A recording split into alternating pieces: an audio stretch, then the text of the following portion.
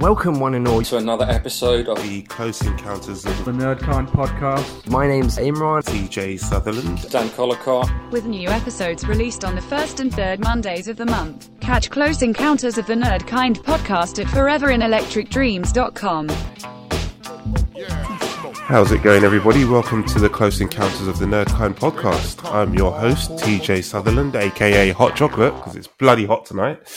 And joining me, as ever, today are my acolytes, Imran Mirza, aka Vecna in disguise. Oh, brilliant. Hi, everyone.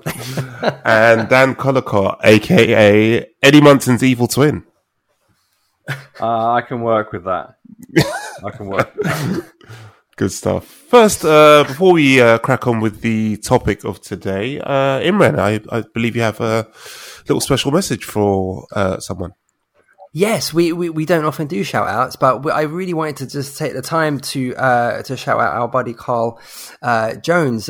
Many of you, if you've hopefully would have caught, I think it was episode 54 of our podcast that ran in conjunction with a massively ambitious project that the three of us undertook, where we put together a list, an alphabetical list, because we're cowards, of top 100 favorite 90s hip hop records. So the three of us put this list together for our own pleasure and amusement, and just for the fun of it. And Carl Jones kind of found the list, discovered the list, and was inspired to make a series of mixes for Blue and Green Radio as a result of that. And it was such a incredibly sort of humbling thing for our, speak for all of us, to have a project that we did, and we just thought we'd just do this for our own amusement, but for it to inspire something from someone else was, I thought, really, really a special thing for us. So we just wanted to say thank you very much to him, and we'll be posting up those mixes. So we'll be putting links, hopefully in time for this, if you're listening to this now, in the description on our website or the SoundCloud description, we'll put up the links to where you can hear those mixes and where you can read the list if you've yet to do so. So huge thanks to him, and of course anyone else that's ever checked out that list. So thanks very much, buddy. Yes. Thank you, Carl. As that's some really dope work, and as Imran said, highly unexpected, but really nice to see that someone appreciated all the hard work we did. We didn't really; we just kind of phoned in. We just span a wheel, basically. Cool. All right. So for today's topic, we will be asking, how much is too much? We're going to be talking over whether or not, looking specifically at comic book related visual entertainment, I guess you want to call it, trying to cover TV shows and movies. Just trying to work out, is there a bit of an oversaturation of the genre? There's a lot of stuff out there right now, going across all the streaming platforms, movies, TV shows, etc., etc. And it feels potentially like it seems to have ramped up quite a bit in recent times, based on the success of obviously MCU are the kind of big daddies of it all. DC kind of bringing up the rear, I guess. But across the streaming sites, we've got examples all over the shop. You've got The Boys, Umbrella Academy, Invincible, all on Prime, Peacemaker on HBO, I think that was on. Titans on Netflix, Preacher, I think that was on Prime as well. American Gods back in the day, Sandman coming up on Netflix, and there's a raft of titles that have been translated into live action stuff, and more coming.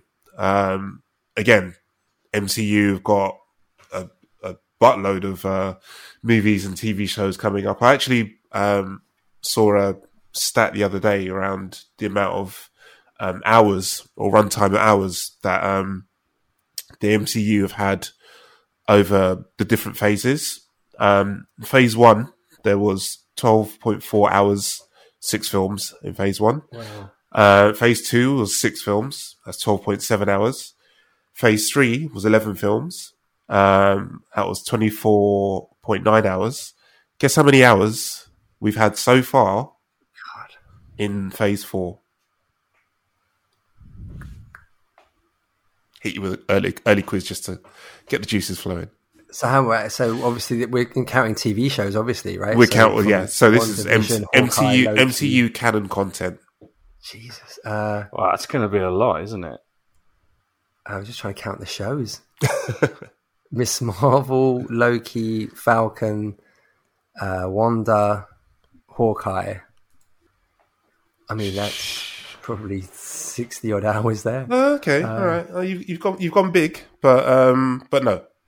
So Phase 4 so far. Phase 4 so far. They've had 6 films, 7 shows, 49.5 hours.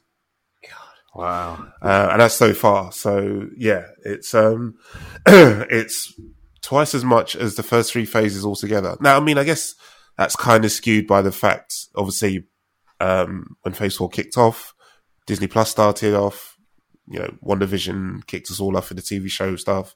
And obviously, we're not counting the non-MCU canon stuff. So you got the Netflix shows, the Hulu stuff that all came during kind of Phase 2, Phase 3. So it's the stats a little bit misleading, but I mean, you know, it's still quite stark, the rise in the amount of content that Disney have been churning out for the Marvel properties.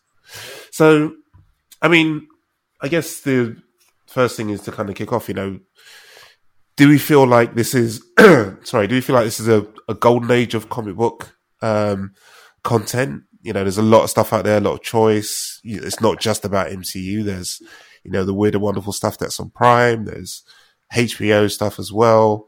Or do we feel like, you know, maybe things have peaked a bit and we're getting too much now? You know, everyone's kind of jumping on the bandwagon because comic book properties are making a lot of money. And, you know, where do we feel like we're at? Imran, what are we thinking? I guess the distinction I would make is there's absolutely a lot. I don't necessarily think that there's too much. In fairness, there's too much of everything. There is way too many cop shows. There's way too many reality shows. There's Netflix. How many like baking specific shows are there just on Netflix? Like, is it a car or is it a cake? You know, there's that show. There's Cupcake Wars. There's so many things, and I think it's really attributed to the amount. I know streaming services are something we'll be discussing later, so not to push the conversation ahead, but I think for the amount of places to view things, I think the notion of comic book content is sort of in good measure with the amount of everything that there is. You know, I think we can obviously dissect the question more specifically, I guess, as relates to certain things, like we could bemoan to an extent the disjointed nature of DC's sort of, you know, the amount of DC shows that there are that are completely unconnected. We could also, you know, depending on where you are with Marvel, you could bemoan the fact that everything is so cohesive. You have to watch one thing before you watch the other. So you can, I think you can sort of, you know, really zero in on certain specific things, but I wouldn't necessarily say that there was too much in relation to just the amount of content that there is available due to really the amount of streaming services that there are. I think this is a golden age of comic book content. I mean, if we go back to like the 90s, I mean, comic book movies were, Dog you know, they were, weren't they? I mean, you had the occasional, you know, like golden nugget of, you know, classic content. I mean, Batman, the Tim Burton, that's 1989. That's a masterpiece. You know, so you did have glimmering moments of brilliance, but they were almost a sub-genre of action movie. Our last 2 Jokers, well, not the last 2, but Joaquin Phoenix and Heath Ledger both won Academy Awards for their performances. That would never have happened 20, 30 years ago, you know? So I think that the bar now is so high for comic book movies and comic book content on TV shows. And I think it's a wonderful thing. There's a well of content to draw from, and I think it's really exciting. So no, I don't think there's necessarily too much, but it depends how you consume what you consume. To your point, to touch on your point you said about these films now winning awards, do you feel like they're actually being taken seriously now. Because again, going back to what you were saying in the 90s and that, the comic book movies were seen as it feels to me like they were seen as a bit of a joke. People didn't really invest in them too much. And now they're being taken seriously as like serious grown up pieces of work and not just a kind of fanciful, whatever. I don't know how you want to describe it, but yeah.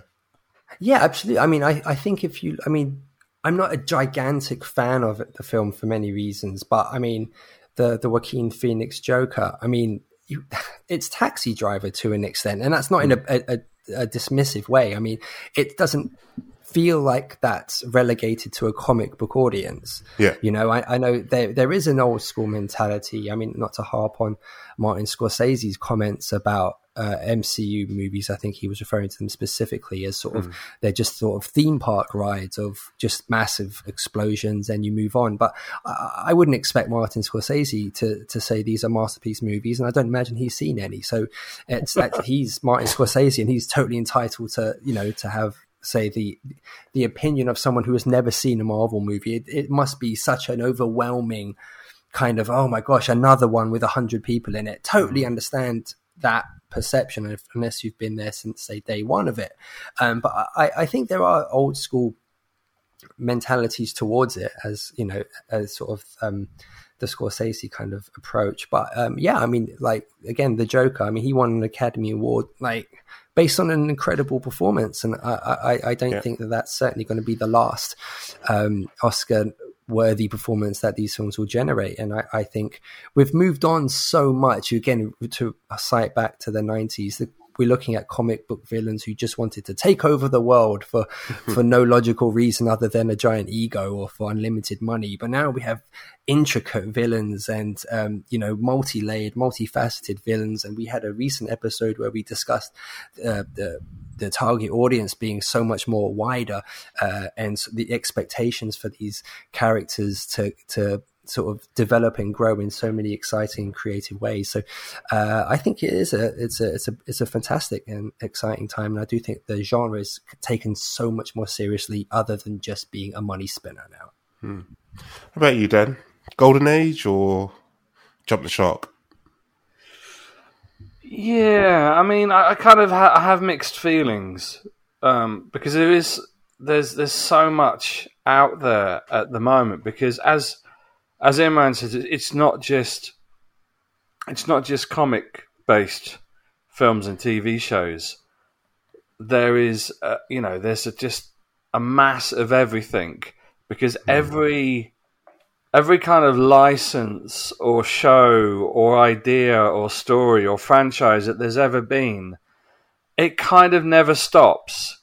It's always coming back now, whereas you kind of felt like at one point, late 90s, early noughties, certain things stopped and you were like, that's the end of that. There's going to be no more. But now it feels like they've got so much money. There's so many kind of sources to kind of fund these things now that, you've got an entire franchise based on, TV franchise based on the Halo game, which I actually thought was really good. And Did you like it? Did you like it? I did. Ooh. I did. And I didn't. Ooh. Ooh. Did you not? That's a lot of oohs. That may be a discussion. That may be a discussion for another podcast. I mean, I'm not a hardcore Halo fanboy, but I actually neither am I. Don't get twisted. I'm not either. And the interesting thing about this is I'm normally the much more forgiving of like shonky TV shows than you are. You're way more critical than I am generally. So it's interesting that you enjoyed it, and I thought it felt like I was watching.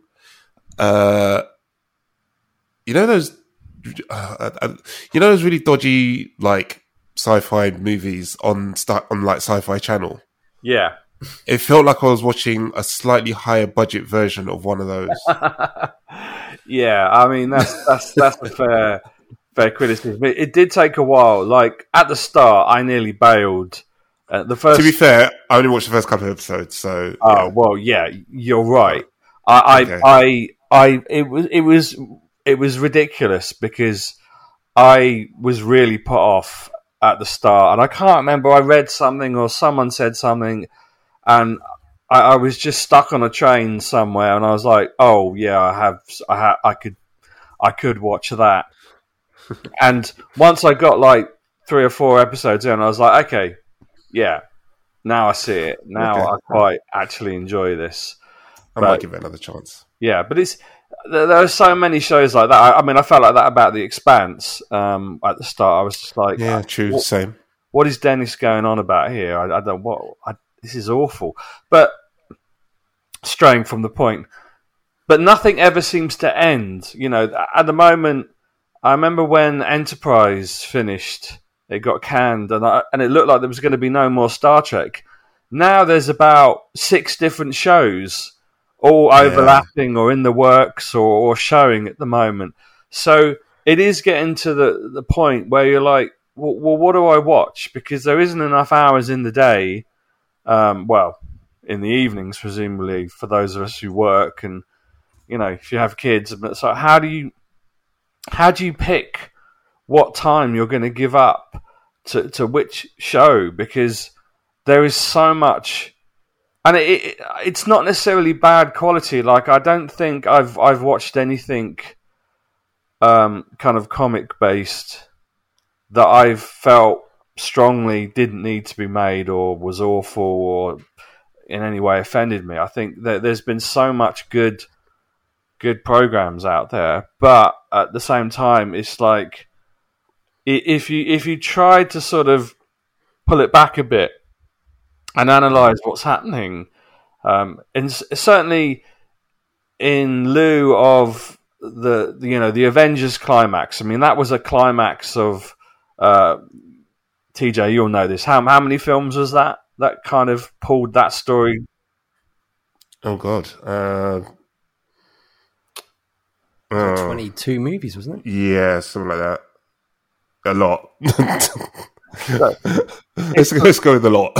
It's a lot, and I think for probably half of those films, you didn't really see. I mean, you know, Thanos didn't show up for, you know, he wasn't in the background of most of those films, so there wasn't hanging out. Yeah, there wasn't the expectation that something that good could be made to a level of, I think, is completely unprecedented in cinema. The only other thing I could think of that has that many films and that many overlapping storylines and characters is the freaking Saw movies. Because other than, you know, you could say kind of epic stuff like Lord of the Rings. I'm trying to think of what other kind of long cinematic trilogies apart from Godfather and things like that.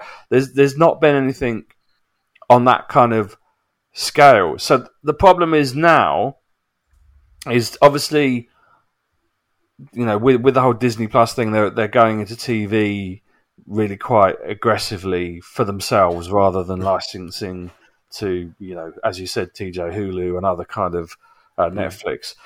So they're going there and they're trying to use. They're almost like there could have been quite a few. There could have been Hawkeye the movie, but they've done it as a TV series instead. And they probably should have done Black Widow, the TV series, instead of the film, and blah, blah, blah. So they're using that as a format. But at the moment, our expectations is we've seen the best that the MCU has to offer, and we're really impatient. Well, I don't know about us three personally, but it feels like the world is waiting for another, you know, Avengers, Thanos type epic, big bad. And you've got Kang the, I don't know what he is, Kang the Conqueror? Yes, Kang the Conqueror. Yeah, and he's sort of bubbling in the background, and he's been in Loki, and it sounds as though that's the big bad that we're maybe heading towards. But I don't know if that is the fact. And none of I think the TV shows have all been very good, and even the recent MCU films such as you know, Thor: Love and Thunder and what's it, Doctor Strange and Shang-Chi.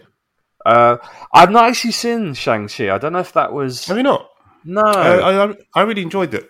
Yeah, it's really good fun.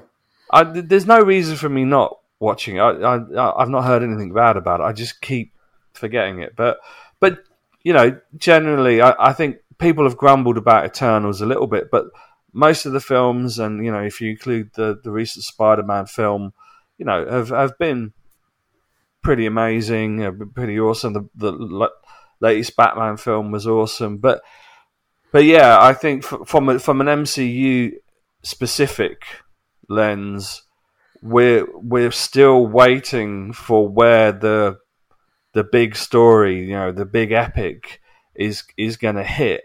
But I don't think they look at it like that. I think they're like, okay, we've got this whole potential that they're going to re-energize the whole X-Men franchise and bring them into it. They're going to bring Daredevil and Kingpin and possibly the rest of the Defenders into it and the Fantastic Four. So it's very hard to know where everything is going. And it's almost like, to the point of what you're asking, there is a lot. There's a hell of a lot happening at once. And it is going to get to the point of, it's not necessarily, it's hard to believe that the quality can be sustained with this many shows and films. But at the same time, it's like, what do you watch? How do you spend your time? You've got to live either side of DC and MCU and all the other kind of wonderful shows like, Umbrella Academy, The Boys, and everything else that's being shown. That's quite fortunate you mentioned about quality, because that kind of brings me on to my next point, really. I mean, I think kind of browsing around the internet, which is always a bad idea, and seeing people's comments around, whether they like certain films and all that kind of stuff. And I think this what kind of generated my interest in this topic was I feel like I'm seeing a little bit of apathy towards a lot of, and this is probably more focused on MCU than the rest of the shows, the rest of the comic book TV shows and movies.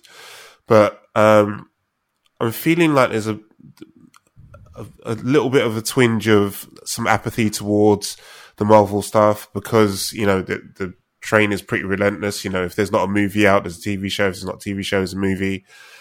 And then once the TV show finishes, another one kicks off, all that kind of stuff. And,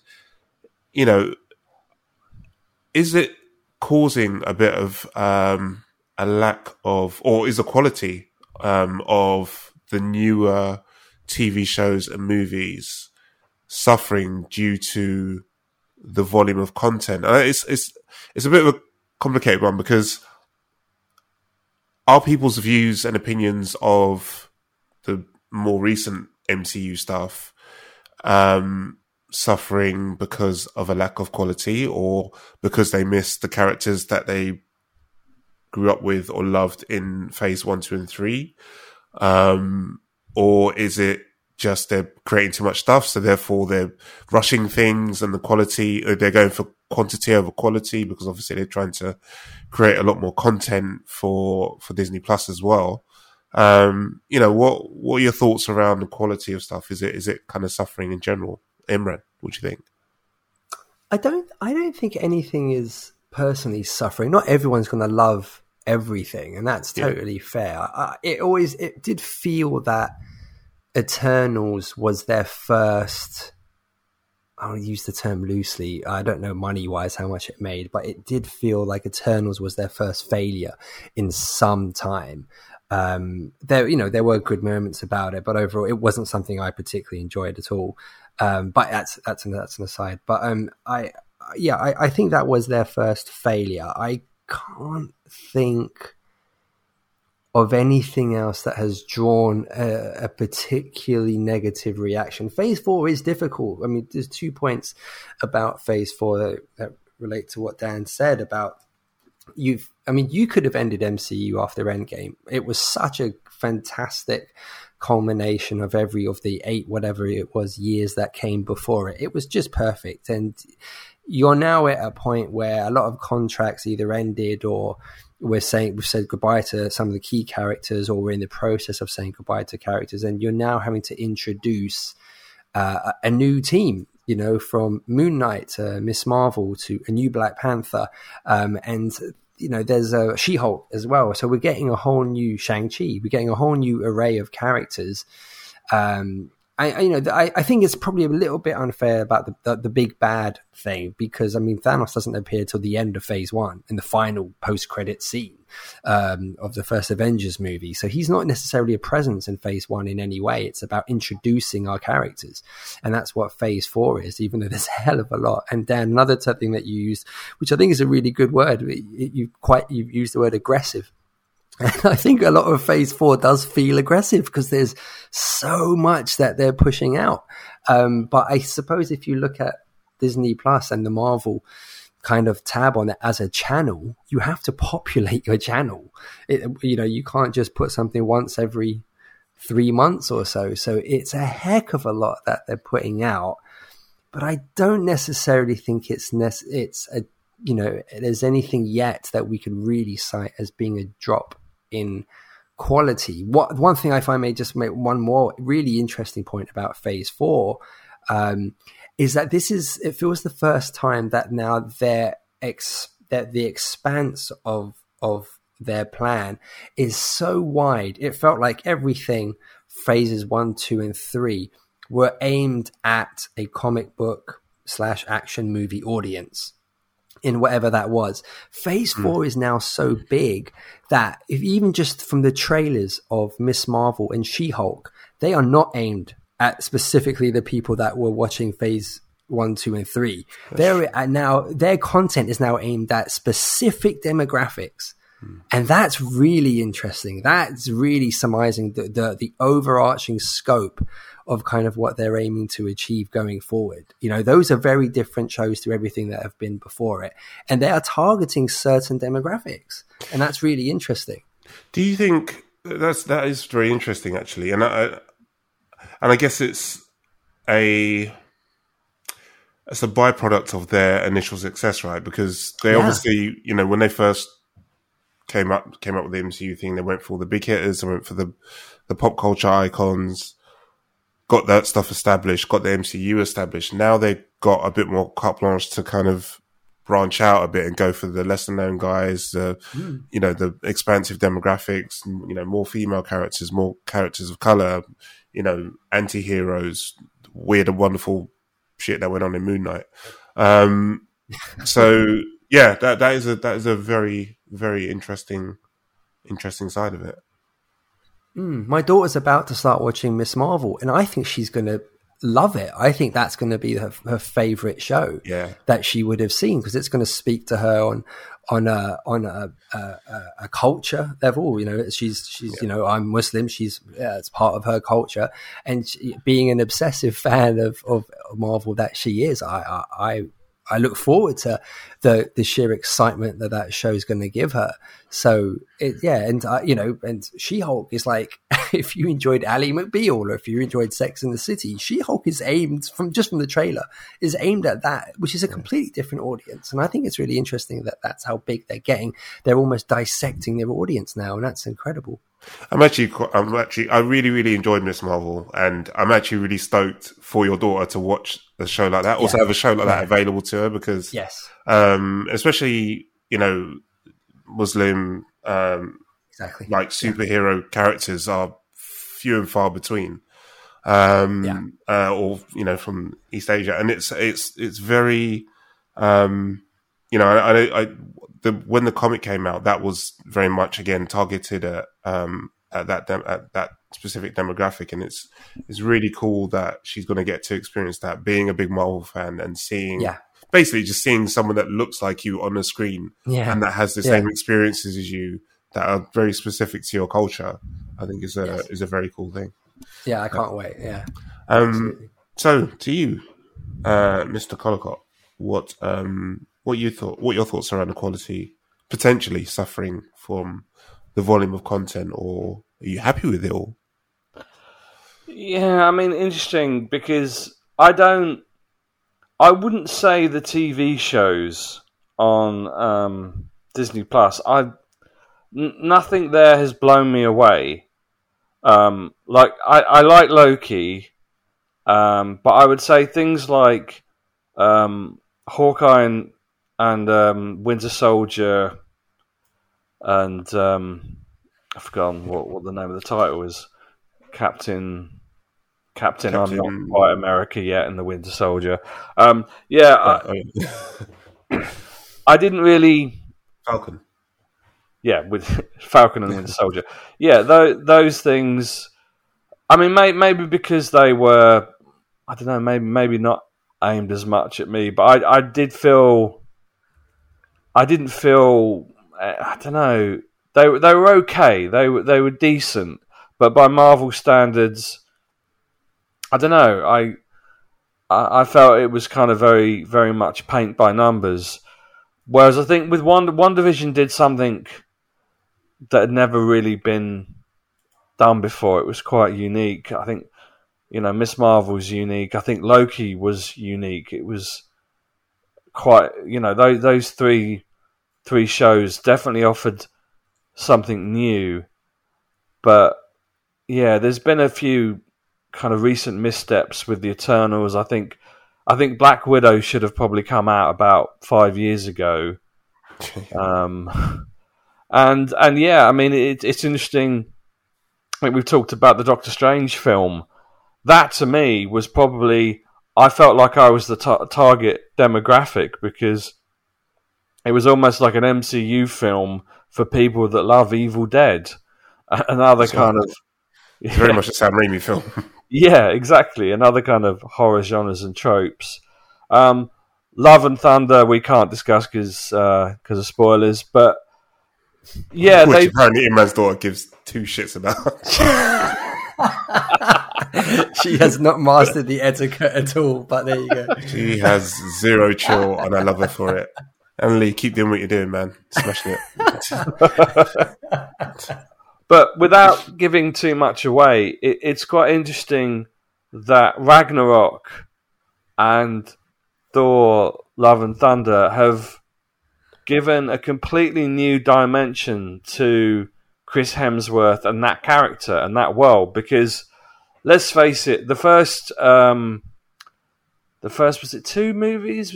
It was yes, Thor and Thor: Dark World before Ragnarok. Mm-hmm. They were very po-faced and serious, and even when Thor was kind of with the Avengers, there was very one-dimensional, a big, handsome, muscular, blonde guy. And I do love the fact that Ragnarok and Love and Thunder, and to be fair, I think his role also changed a little bit in the Avengers, in the last 2 Avengers films themselves. But yeah, that definitely broadened the genre, because I know when we talked about the podcast where we're saying, these characters are becoming more 3-dimensional. They're becoming more to a degree that adults can appreciate them. They're not just.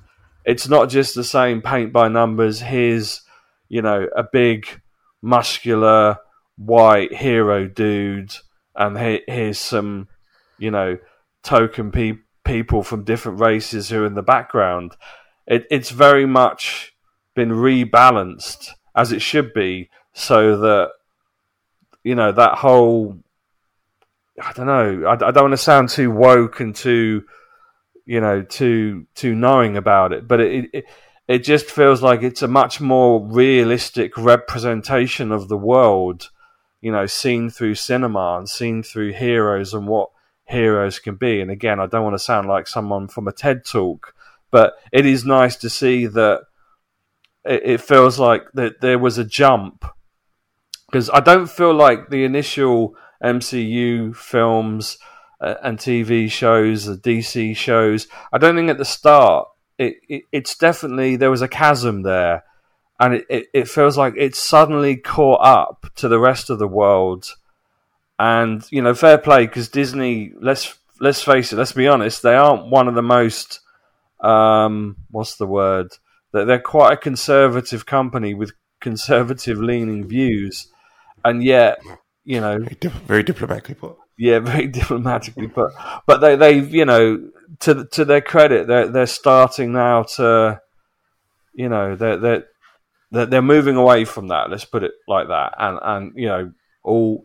And fair dues to them. And if you watch some of the other kind of comic shows, the thing about that I always want to say about comics is, if you think of comics as a medium that was so far ahead of, from a reflection of what society is, and realism and innovation and ideas and imagination, comics have always been so far ahead of everything else that we were kind of viewing and consuming in society.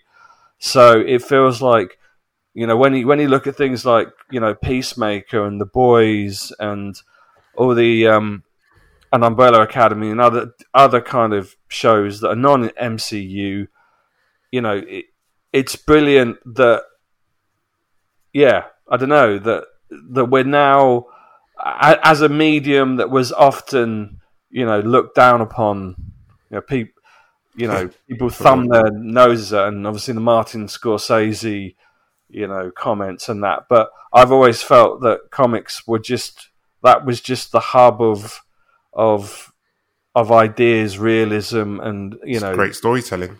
Exactly. And so I don't want to moan too much that's now happening.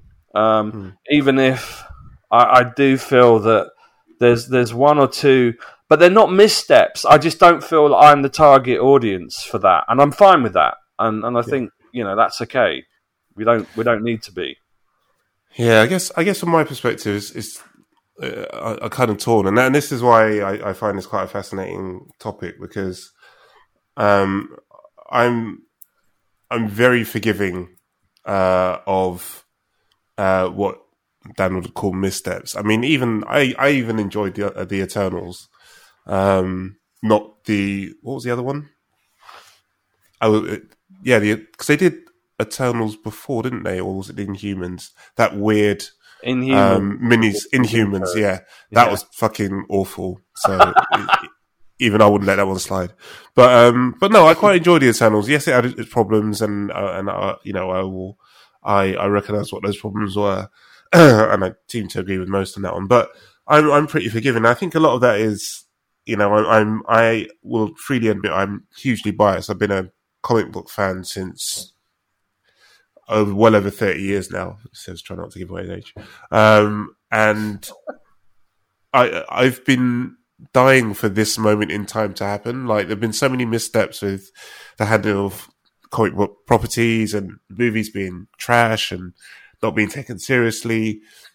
And whenever I've been reading them throughout my life, I've always, there's been some amazing storylines in there, character representation, stories of oppression, hardship, love, sacrifice, the whole bit, all being told in, what a lot of people seem to think is stuff that's for kids. So yeah, like seeing the amount of stuff that's out there now, and also the variety of stuff. You've got your theme park ride according to Scorsese stuff for MCU, which, to be fair, a lot of it is. It's just go into the cinema, have a great time, watch some stuff blow up, see some cool powers, amazing special effects, and get on with your life. And I think that's completely fair. And then you've got, incredible social commentary stuff like The Boys, going into like the darker side of things, what if superheroes are bad, and, all that stuff. So there's a raft of, incredible stuff coming out. Sandman coming out on Netflix, and next one I think it is, which should be, hopefully will be incredible. So yeah, I'm hugely biased, and I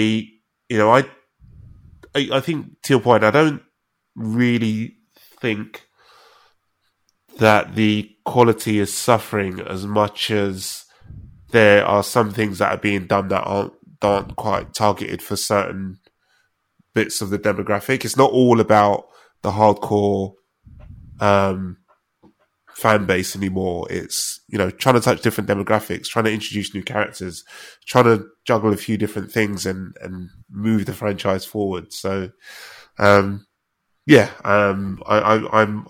loving it, and I don't have I'm keep putting it into my eyeballs for now.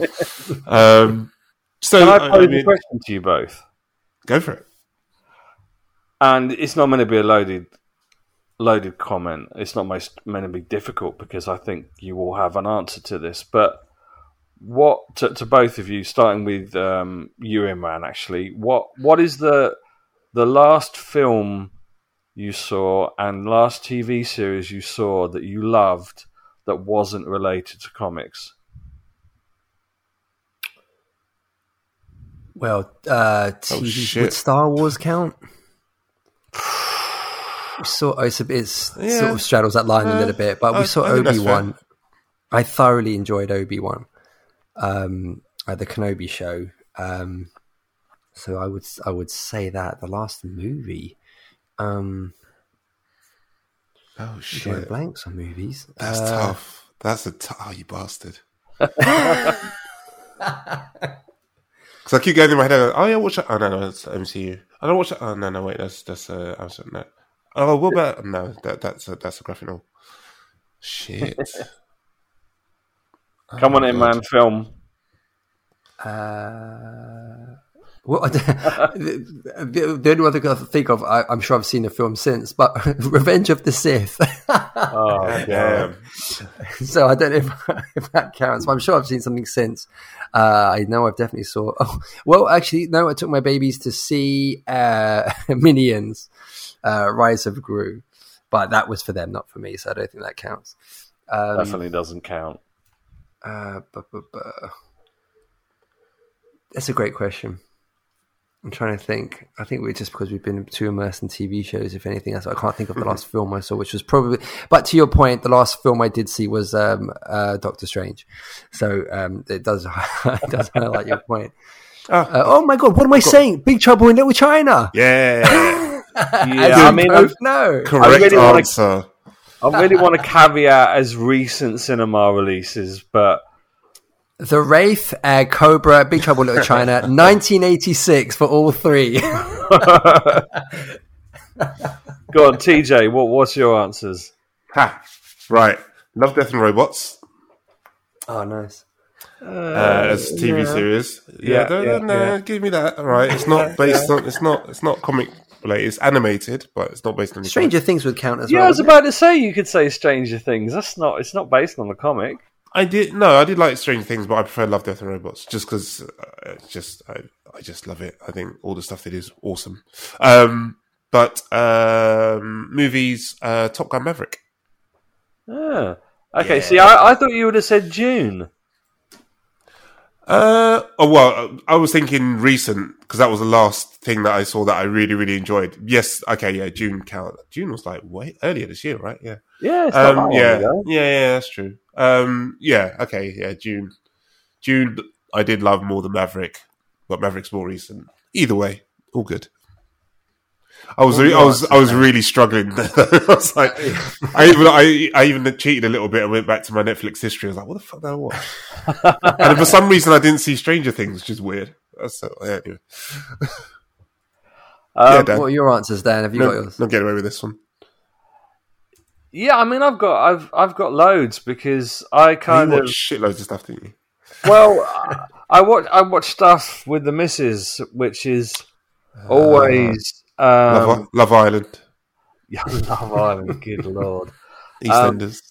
But yeah, she's obviously a big fan of all the kind of detective and kind of crime thrillers, of which there's practically a new one of those every week. But I would actually say that the last show that I saw that really stuck with me, that I thought was brilliant, was Severance, which is Just Ben Stiller. Yeah, Ben, really super, quite dark and left field.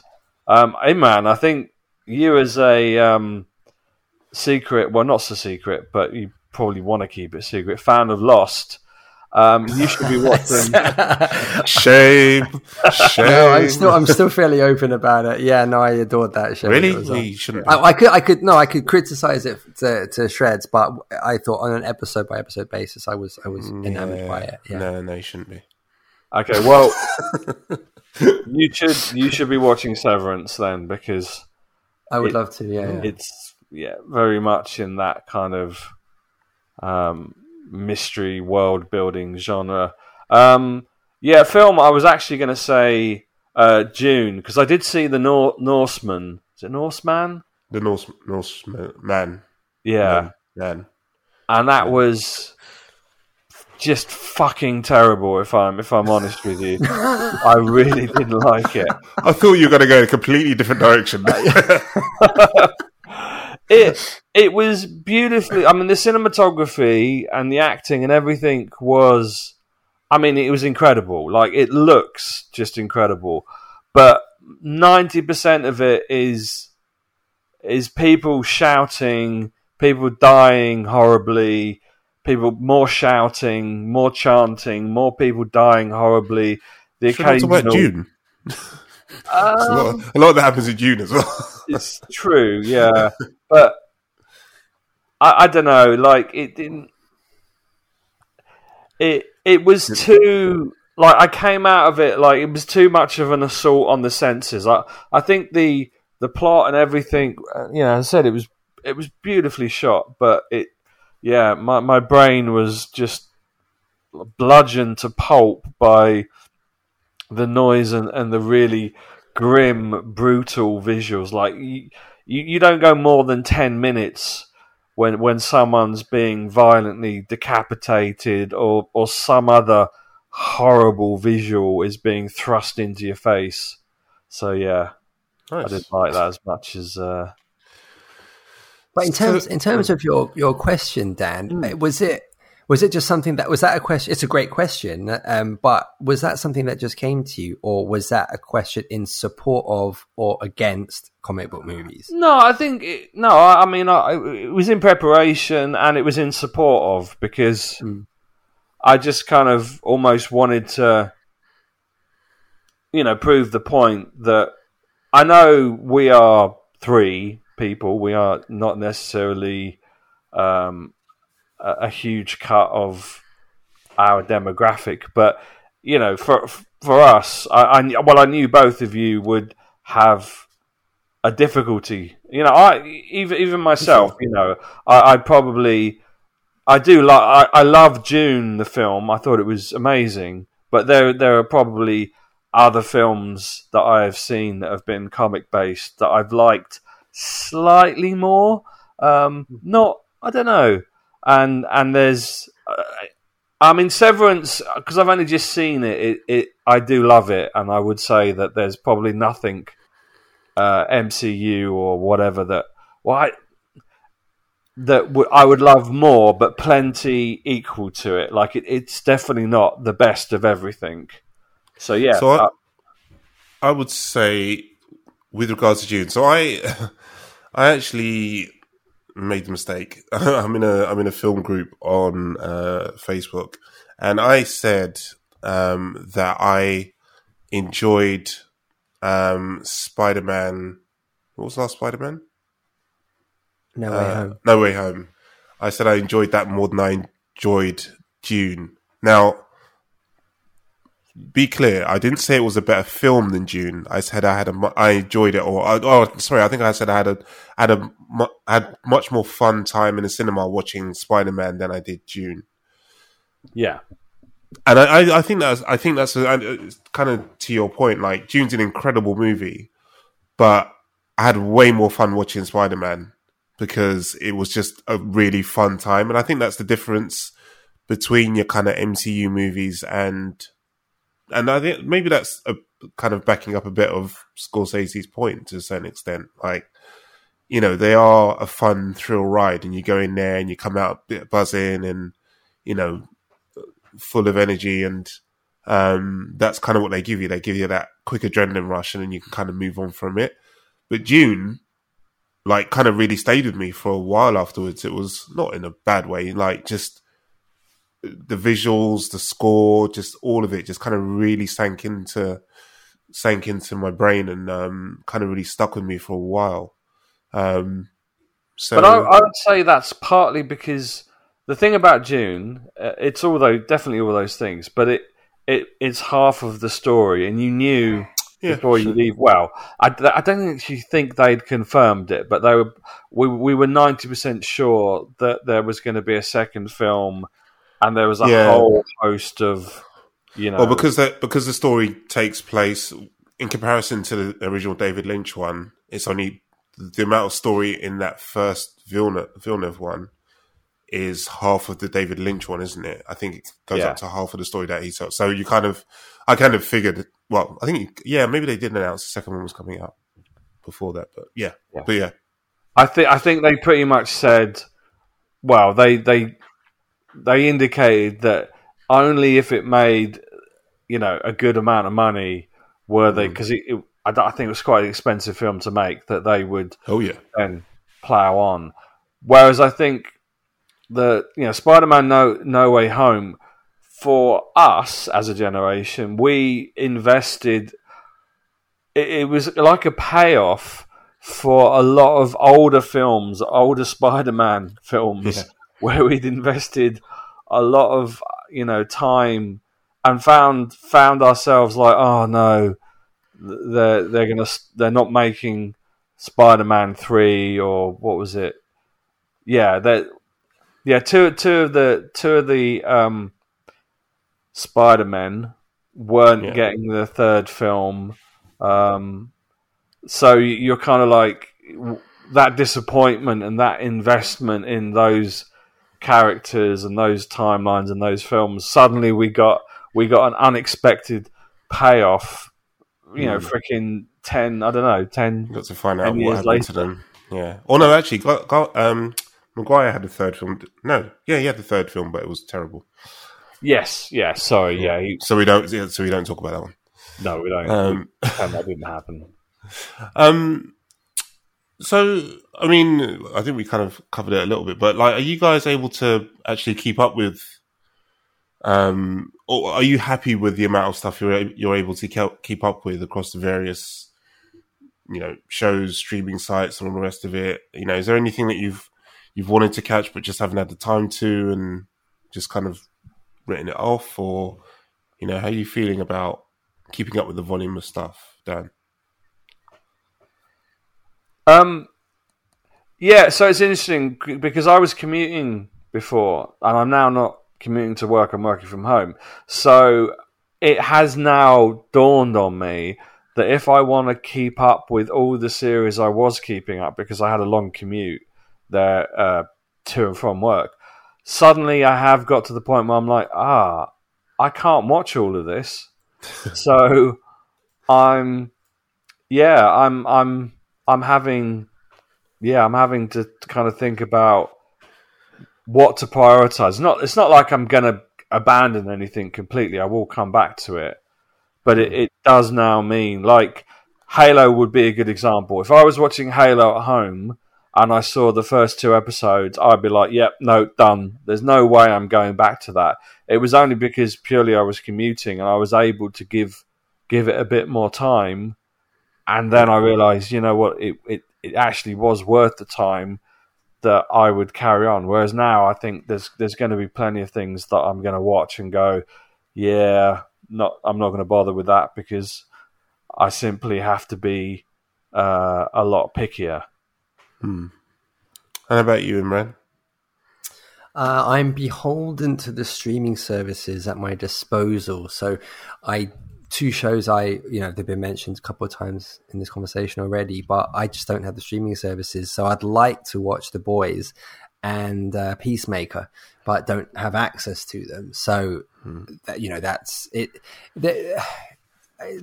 So I wouldn't think for me it's necessarily time. I mean, even just on our Netflix stuff, there's a bunch of shows we haven't even got to the most recent series of Saul yet.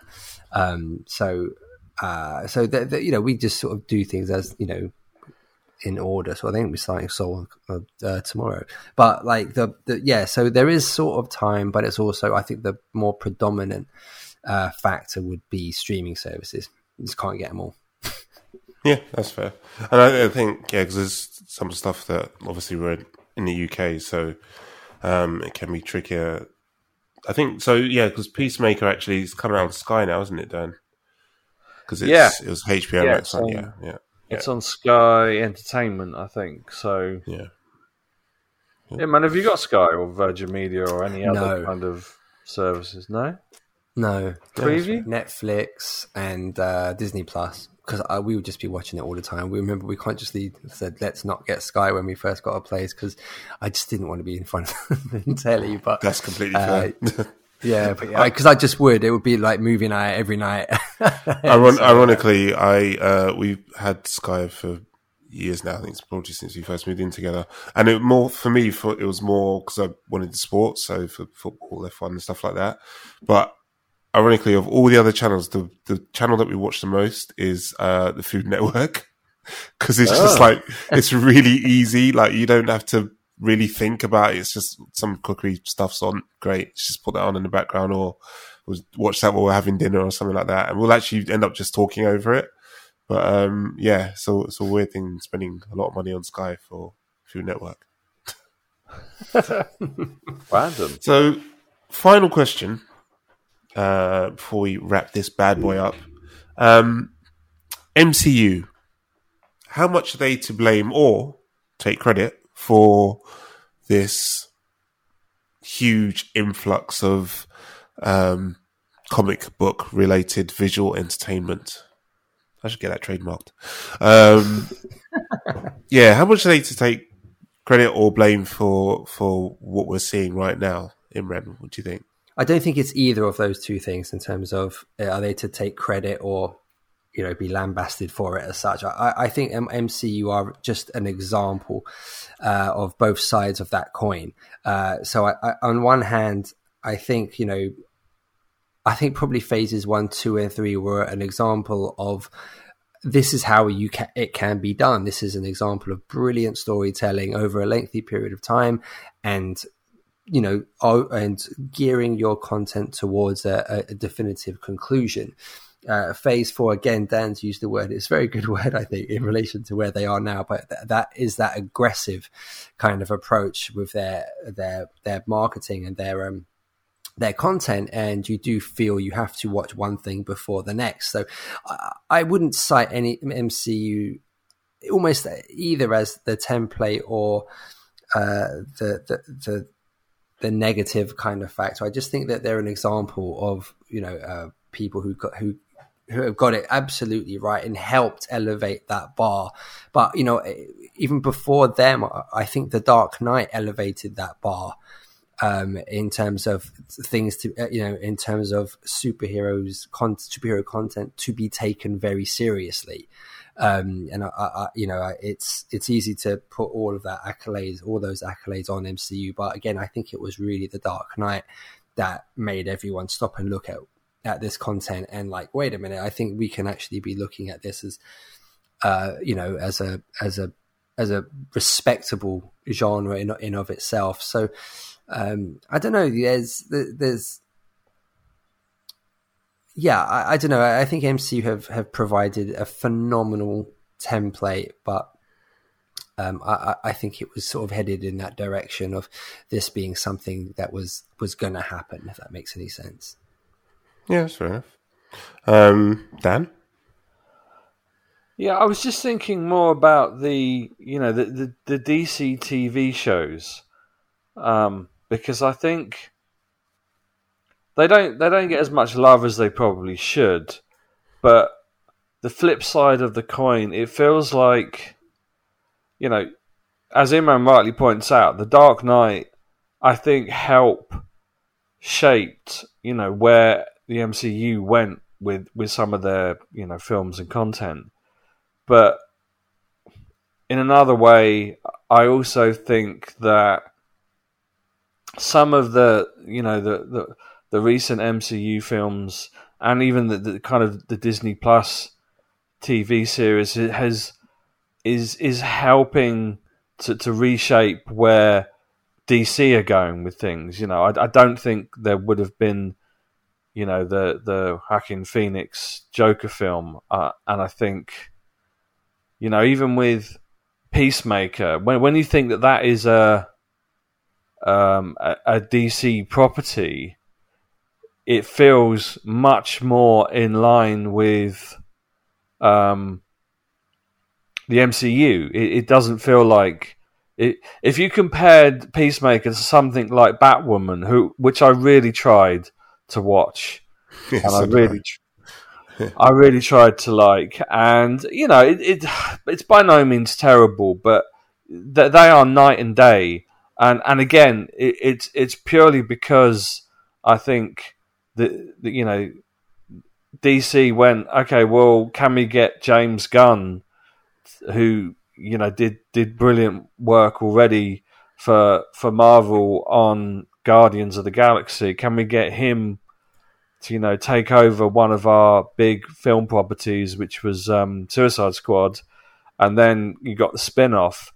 And it feels like they have learnt quite a bit from what Marvel is doing. So I think, if this continues, if they all kind of, if Marvel look at, The Boys and Umbrella Academy and look what they're doing, and vice versa, if they all kind of reflectively look around at one another and sort of say, you know what, we need to be, it keeps driving the standards up. We need to be better.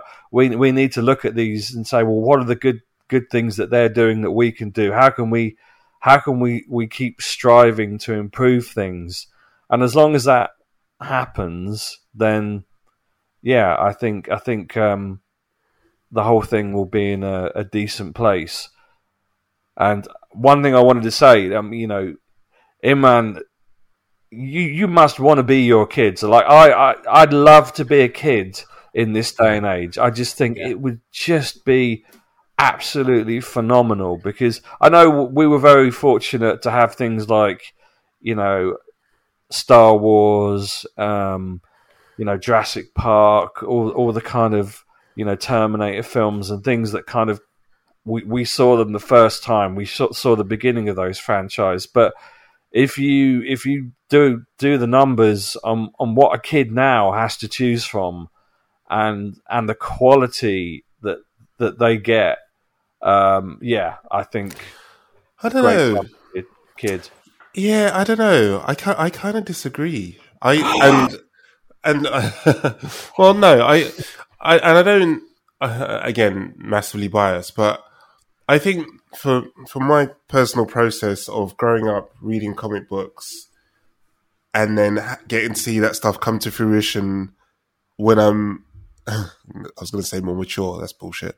When I'm older, kind of just, I feel like the evolution and growth of that genre into where it was when I was a kid to what we have now, and experiencing that through the various stages of my life, and being at the age that I'm at now where I can appreciate it as an art form, but I still had that experience of growing up with it, and seeing the rough shit that came out in the 80s and 90s as well, and the odd gems here and there with Batman and whatever.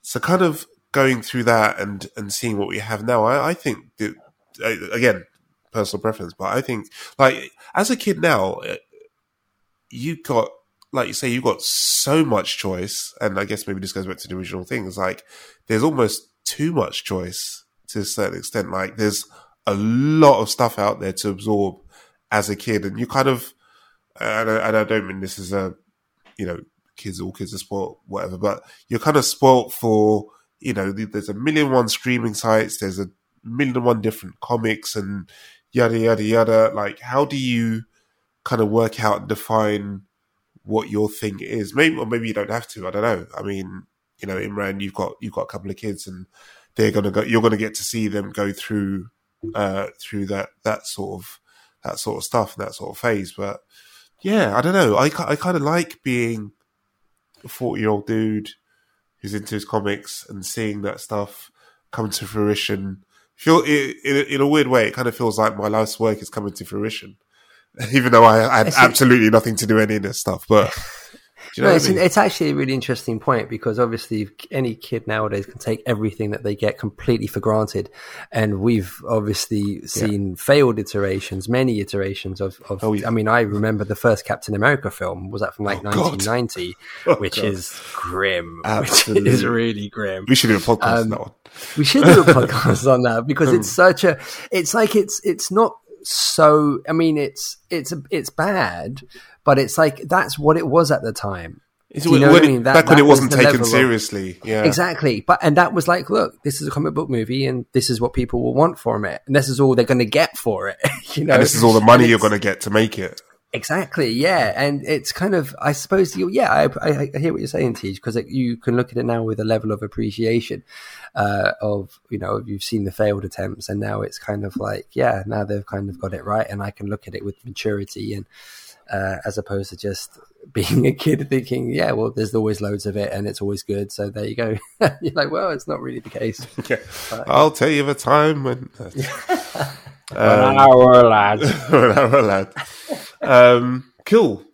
All right. Anything else we want to cover? Well, I think we've probably come to the end of our little chat. It's been a good one. Enjoyed this. Something that's very dear to my heart. So, I hope you all enjoyed listening to it, and go off and watch the millions and millions of hours of stuff that's out there, because a lot of it's very, very good. But, don't just stick to the MCUs. Get out there and explore some of the other stuff, because there's some really cracking stuff on other streaming sites and done by non-DC and non-Marvel studios. So, go and enjoy it all. And we'll speak to you next time. And remember, kids, get down to comic shop and make sure you buy some comics so you can read it all like we did back in 30s. or just download the app and read it on your iPad, like I do, because it's 2022. Bye. See ya. Bye.